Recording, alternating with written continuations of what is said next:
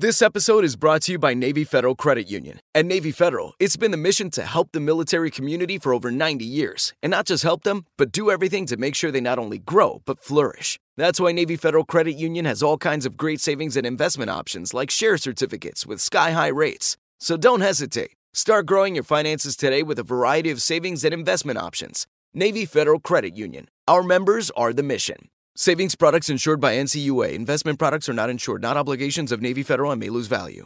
Looking to step up your Mother's Day flowers? The Home Depot has an idea. Let Mom's green thumb do some digging with colorful flowers, pots, and premium soils to bring out the most in her patios, walkways, and gardens. Right now, get Vigoro potting soil, just $8.97 for strong, healthy, vibrant plants indoors and outside. Shop our wide selection online and pick up your order in-store and give Mom the gift of a beautiful garden.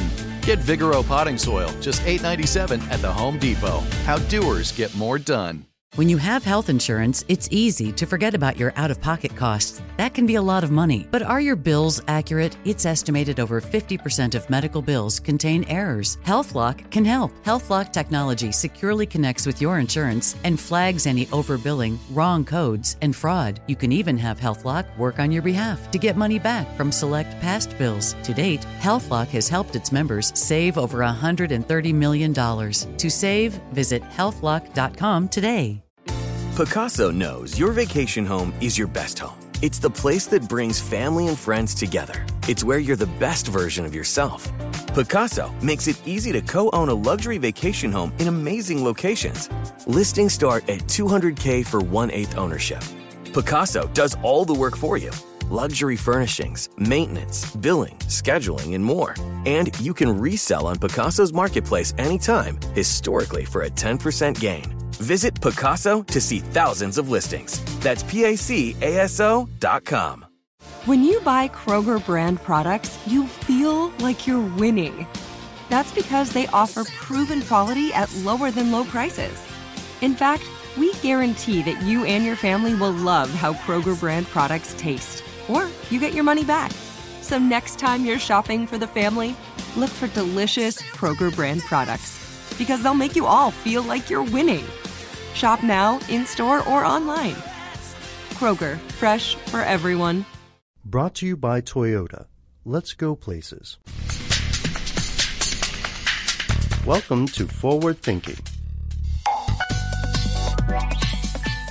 Hello, everyone. Welcome to Forward Thinking, the podcast. I'm Jonathan Strickland. I'm Lauren Vogelbaum. And I'm Joe McCormick. And today we wanted to talk a bit about autonomous cars, those robo-cars of the future that are going to take us everywhere we want to go. No problem whatsoever. They're never going to melt down. They're never going to turn on us. They're never going to start running down Sarah Connor.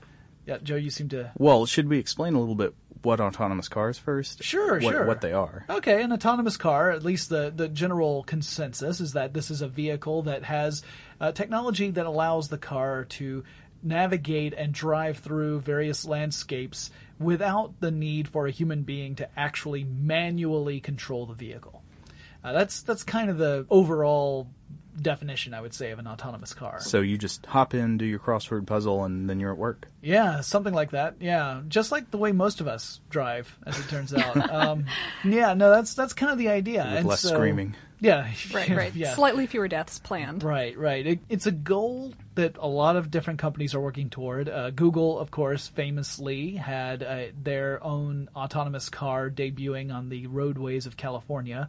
But we've seen other vehicles kind of like, well, other manufacturers follow suit. I mean, Quite Lexus, a few companies have started to make them now, too. Sure, yeah. Lexus has its own that it's working on, but there are others as well. And it's kind of interesting to see this development. But we know that there are people out there who have concerns, some of which I would say are very legitimate concerns, some of which might be a little more based on a misunderstanding of the technology. And we wanted to kind of talk about those concerns and sort of what the potential approach is to assuade fears. Okay. Joe, would you like to take on the role? Yeah, my angry, confused Luddite Uncle Jed. Okay. Yeah, do it. Is he the one who said he was shooting at some crude. Yeah. I guess they wouldn't. He was shooting at some food, and up from the ground came up from the ground came a bubble and food. That would just be gross. Okay, so Jed. Yeah. Well, I mean, I don't think Jed likes this idea. Jed does not like the idea of an autonomous car. So no, I mean it frightens and confuses him. He has he perhaps seen the movie Maximum Overdrive? Is he upset about this? That's the thing. In the 1980s, he saw the Stephen King directed film Maximum Overdrive, and he's got some concerns he'd like to confront you with before he's really convinced about the safety of this whole autonomous car deal. One of them, I'm sure Uncle Jed says, is I can't get my computer to do what I want half the time. It crashes every time I turn it on. You know, I click on something on the internet and it never works. You know, everything goes crazy. Right. Is that going to happen to my car? And am I going to crash into a telephone pole because I clicked on the wrong website? That's a legitimate fear for someone who has a lot of clicking going on whenever they're on the internet. Oh, right, sure. And part of the thing is that obviously you're not going to be visiting perhaps websites of ill repute on your car, so therefore there's slightly less danger of running into the same kinds of problems that you would run into on the internet in your car. Well, let's make it a little more general. Just imagine Uncle Jed is generally concerned that something's going to go wrong with his autonomous car, that it's going to malfunction somehow, and this is going to lead to problems. And that's a completely understandable fear. There's a couple of things that I think we can look at. One is that when it comes to a general-purpose computer, like the kind that most of us have on our desks or that we carry around in a messenger bag or whatever, these computers have to do a lot of different things. They have to be able to handle different types of tasks. You're going to be loading on all kinds of software onto these.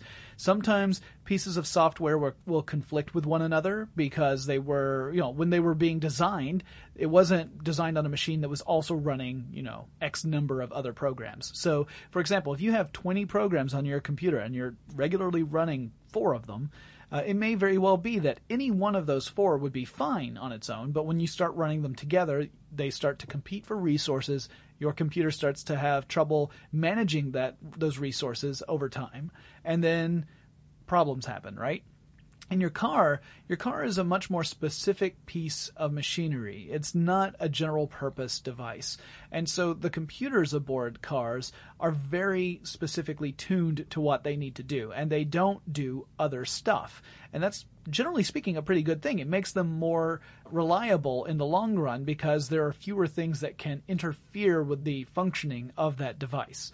So the likelihood of a full malfunction, the way you would experience on, say, a regular computer, is much lower in something that has that specific a purpose. On top of that, I think that we will have plenty of things that will warn us when something's not going well, and I don't think we're ever going to reach the point where manual control is no longer an option at all. So worst case scenario, you flip the switch from robo to me, and then you take over. But I really think that the likelihood of computer crashes becoming a common thing is not that high. And also, this is something that whenever you take your car in to be serviced, I would imagine that's going to be a routine part of getting your car serviced. Go ahead and defrag the car's hard drive. Yeah. Uh-huh. Right. And I mean, there are certain things that we would expect to happen. Like, for instance, as improvements come for the software side of the autonomous car, because really autonomous car is kind of like another computer in the sense that you've got the hardware and the software. But as improvements come along, then I would imagine there will be things like firmware updates. This is where a company will send out a kind of software that's very fundamental to the function of a particular device. You see this all the time in things like phones, gaming consoles, even computers, desktops, and laptops can get firmware updates. I would see that happening, but I really don't think that the common crash that we experience in our desktop and laptop lives would be something that's going to plague us in a car setting. And lots of cars already have microcontrollers in them, right? Oh, yeah. No, they all do. I mean, pretty much every car that's been manufactured over the last couple of decades has had some forms of microcontrollers in them. Some of them have fairly, sophisticated computer systems in them, Sure. which it's all meant to diagnose problems and to keep track of things, which is one of those things that people complain about, really, because in order for you to really know what's going on with your car, as these get more and more complex, you have to really plug it into a computer, and not everyone has the capability of doing that. Right. Although we're starting to see some things like some cool things coming out for smartphones where you can actually attach it to your smartphone and you plug. that's great. Yeah. You got a special proprietary cable, you plug it into your car, and then your smartphone tells you what's wrong. It's a good way of finding out if your mechanic's on the up and up. Yeah, and also not having to waste that, 2 hours of your life and however many dollars going into a mechanic just to see what's wrong. So we already have computers in cars. It's just going to get more sophisticated. And also, the other thing I would answer, although I don't like taking this approach very frequently, because it's like saying, hey, I know you're saying the future's bad, but the present's bad too, because that's kind of a lame argument, but cars break down already, right? I mean, stuff goes wrong with cars. Sure. Physical things in cars can break and wear down and stop working, particularly if you're not taking very good care of your car. But even if you think you are, things can go wrong. And hypothetically, if you have more computers watching that kind of thing, that might help in the long run, because you might get to the point where your car can tell you when, this piece is running low, this oil is running low, we need to do something about this before it breaks. Yeah, for instance, my wife's car lets us know when the tires need to get more air in them. So it used to be a few years ago, the way you would notice that is when you walk up to your car in the parking lot and you think, whoa, uh-oh. I guess I can't drive. Yeah, I guess I need to get to the closest gas station, get some air in these tires. So Uncle Jed has another concern, though. Hit me, Uncle Jed. Well, Uncle Jed is also, he's a very sweet man. Okay. And every year he buys Aunt Ruth a birthday present. Oh, that's very sweet of him. But if he's got to get in an autonomous car that's some kind of computer, right, and it hooks up to the internet, sure, isn't everybody going to see exactly where he goes all the time and know the store he goes to get Aunt Ruth's birthday present, and they're all going to gab to her, and she's going to know what the present is before she gets it? So autonomous cars spoiling birthdays. So essentially we're talking about a privacy issue. Yes. I think. If we want to be more general than that. Sure. So yeah, I can see where the concern is there. Now, I think a lot of these systems are going to have built into them privacy measures, because privacy is a huge issue for a lot of people, and I don't think that's going to go away. In fact, it's going to get more important as we get more involved with computers in our cars. I think that the potential solution for this is to do what Google says it does. Now, I'm assuming that what Google says it does is what Google actually does. I don't work for Google. I don't see behind the curtain, so I don't know for sure, but I'm going to take them at their word. Google's approach is to strip all the identifying information off of any particular vehicle when it's tracking things like traffic. So that way, as you drive down the street, your data is going to Google, so it knows how fast you're going. This is assuming you're using a Google Maps application on your smartphone or GPS device. Mm-hmm. So it knows that there is a vehicle going down a particular road at a particular speed, and then it extrapolates from that what the traffic conditions must be like on that particular road.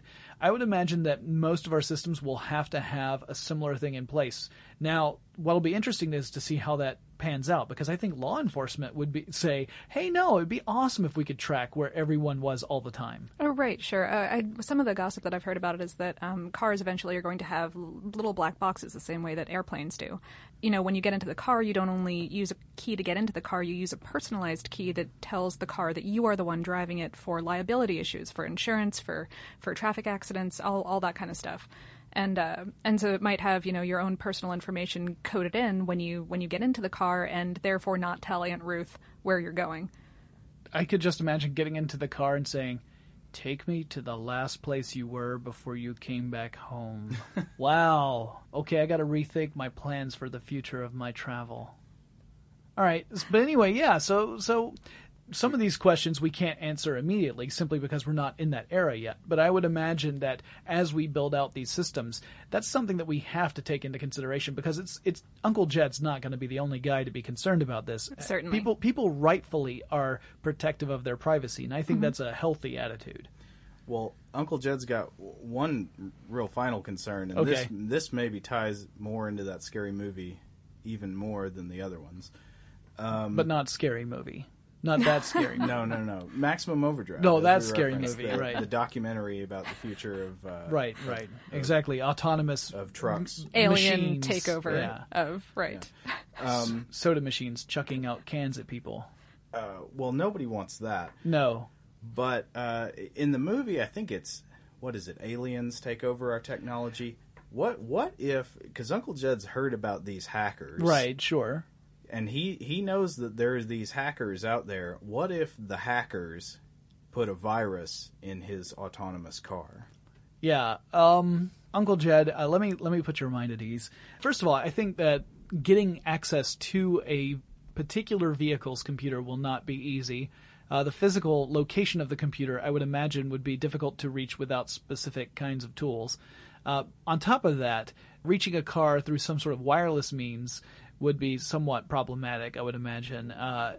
In fact, I would be more worried about hackers targeting the underlying infrastructure that exists within, say, a city than within an actual car. Targeting a specific car would be very tricky. Right, because these aren't going to be running all by themselves. They're going to be working with an entire internet of structures that is going to be helping them figure out where to go. Yeah, if nothing else, you'll have mesh networks, which means that you will have a network that is composed of a certain number of vehicles in a certain place at a certain time, and that number is constantly changing as vehicles leave the road or enter the road. And this is a very complex system. It's difficult to even build, much less hack into. But I really think targeting a specific car is unrealistic, just like targeting a specific computer tends to be unrealistic. And a lot of the problems that we have with hackers getting access to people's computers has to do with things like downloading malware and installing it on your computer, which gives the opportunity for hackers to mess with you. Or giving someone your password or something like that, or not changing the factory default password. Right. Now, when you're talking about a car, because of its specificity, because it's meant for a specific range of features, I don't imagine that you will be downloading stuff to your car to increase that. Like, I can't imagine it being something that the user could easily do, where let's say that you think, I want my car to go 20 miles per hour faster than what the factory setting allows. So I'm going to download the Speed Demon app. Overclock your engine. Right. Yeah. I'm gonna overclock as opposed to overdrive. I would download that. So maximum overclock is what we should call this episode. Oh no. But yeah, that's the idea I would say, is that it's such a specific use that I can't imagine that we're going to have the ability to download malware to our cars. So it's only if the source is corrupted, which means that malware goes out to everybody. And because it would be such a high value target, I imagine that there would be a lot of security around those systems. Right, and there's ways that people could screw with your car today without having a fancy computer running everything that it does. Someone could come in and cut your brake line. Someone could mess with the traffic system in your county and screw up the traffic lights. Yank the stop signs out of the ground and carry them away. Right, yeah, exactly. There's actually a lot of stuff that people could do to cause mayhem already. Again, that's not necessarily the best argument. Like, well, don't be scared of the future because the present is terrifying. Yeah, but that's not necessarily the way to get Uncle Jed to sleep well at night.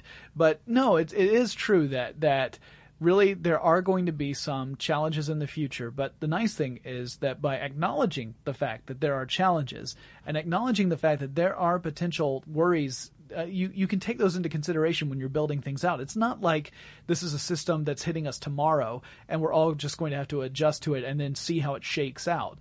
We are aware of these things before the systems are in place, which hopefully means that we will be able to take that into consideration when we actually build everything out and make it as safe as possible, which is really the goal when you think about it, of autonomous cars. I mean, I've got just a couple of figures here. We've actually seen a dramatic decline in fatalities in the United States due to car accidents over the last few decades, and it's mainly due to improvements in the way that vehicles are built and the way that laws have required us to do things like wear a seatbelt.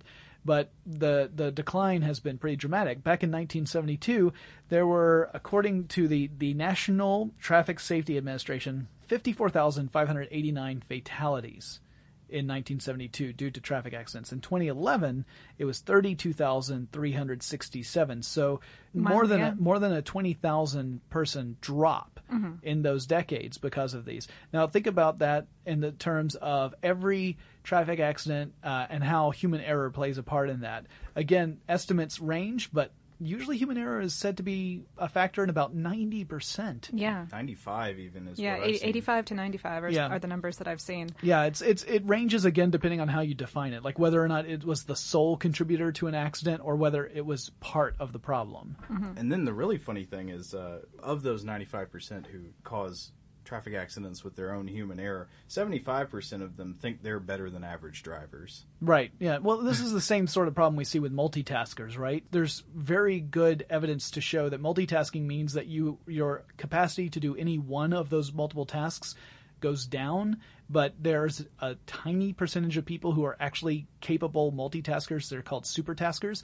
And so 2% of the population are supertaskers. The other 98% believe they belong in the 2%. and right? are lying on their resumes. Yeah. So same sort of thing. If you've got around a 90 to 95% of all accidents are caused in part by human error. If you remove human error out of that number drops so low. I mean, think about that. That could affect everything, not just from the fatalities, which would be amazing enough, but you wouldn't have to worry so much about, insurance rates could go down because accidents become so rare. You're talking about the fact that you don't need to worry about insuring vehicles as much over time. Whether or not that actually would pan out, I don't know. That's sort of a business side thing, but it could happen. And also, you don't worry about taking your baby out, your brand new car out, and getting it dinged on its first joyride. Or your actual baby. I would imagine that many people would feel very much safer carrying precious cargo through the streets. Robo baby on board.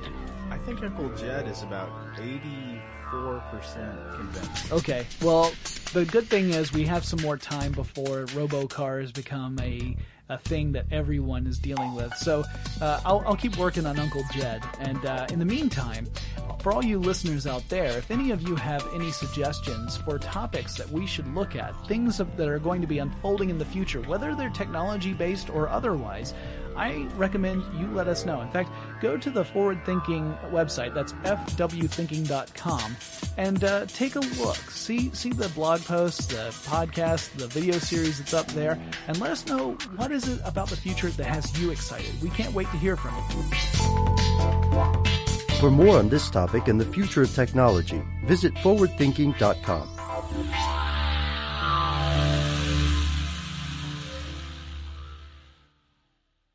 Brought to you by Toyota. Let's go places. It's brand new, Season 2. I'm Marissa Thalberg. And I'm Stephen Wolf Pereira, and we're excited to be back having bigger, bolder, and always real conversations. Straight from the C-suite front lines of marketing, media, and more. We have great friends joining from people you may know, like Wilmer Valderrama and Bobby Burke. And people you'll want to know. So grab a coffee or, hey, even an Aperol Spritz and come join us on America's #1 podcast network, iHeart. Listen to Brand New on the iHeart Radio app, Apple Podcasts, or wherever you get your podcasts. Hi there, I'm Bob Pittman, Chairman and CEO of iHeartMedia. Welcome to Math and Magic, Stories from the Frontiers of Marketing. This week, I'm talking to the one and only Ryan Seacrest. Love the connection to people. I think at the core, what I get excited about, what gets me up in the morning, is connecting with people in an unscripted, unvarnished way. Is getting to say something to them, hear back from them, know that I'm part of the routine. And I look forward to getting on the air. I look forward to it. In these exciting times, we're looking to the math, the strategy and analytics, and the magic, the creative spark, more than ever. Listen to Math and Magic on our very own iHeartRadio app, Apple Podcast, or wherever you get your podcast. If you want to level up your marketing and business knowledge, look no further than the Marketing School podcast, hosted by Neil Patel and yours truly, Eric Su. It is the #1 marketing podcast on Apple and number 15 on business in the United States. Now, if you want to listen to interesting conversations with operators that have been there, done that, also with other interesting guests, then listen to Marketing School every weekday on the iHeartRadio app, Apple Podcasts, or wherever you get your podcasts. Oh, hi, I'm Rachel Zoe, and my podcast, Climbing in Heels, is back and better than ever. You might know me from the Rachel Zoe Project, or perhaps from my work as a celebrity stylist. And guess what? I'm still just as obsessed with all things fashion, beauty, and business. Climbing in Heels is all about celebrating the stories of extraordinary women, and this season is here to bring you a weekly dose of glamour, inspiration, and fun. Listen to Climbing in Heels every Friday on the iHeartRadio app, Apple Podcasts, or wherever you get your podcasts. I'm Saleha Mohsin, and I've covered economic policy for years and reported on how it impacts people across the United States. In 2016, I saw how voters were leaning towards Trump and how so many Americans felt misunderstood by Washington. So I started The Big Take DC. We dig into how money, politics, and power shape government and the consequences for voters. With new episodes every Thursday, you can listen to The Big Take DC on the iHeartRadio app, Apple Podcasts, or wherever you get your podcasts.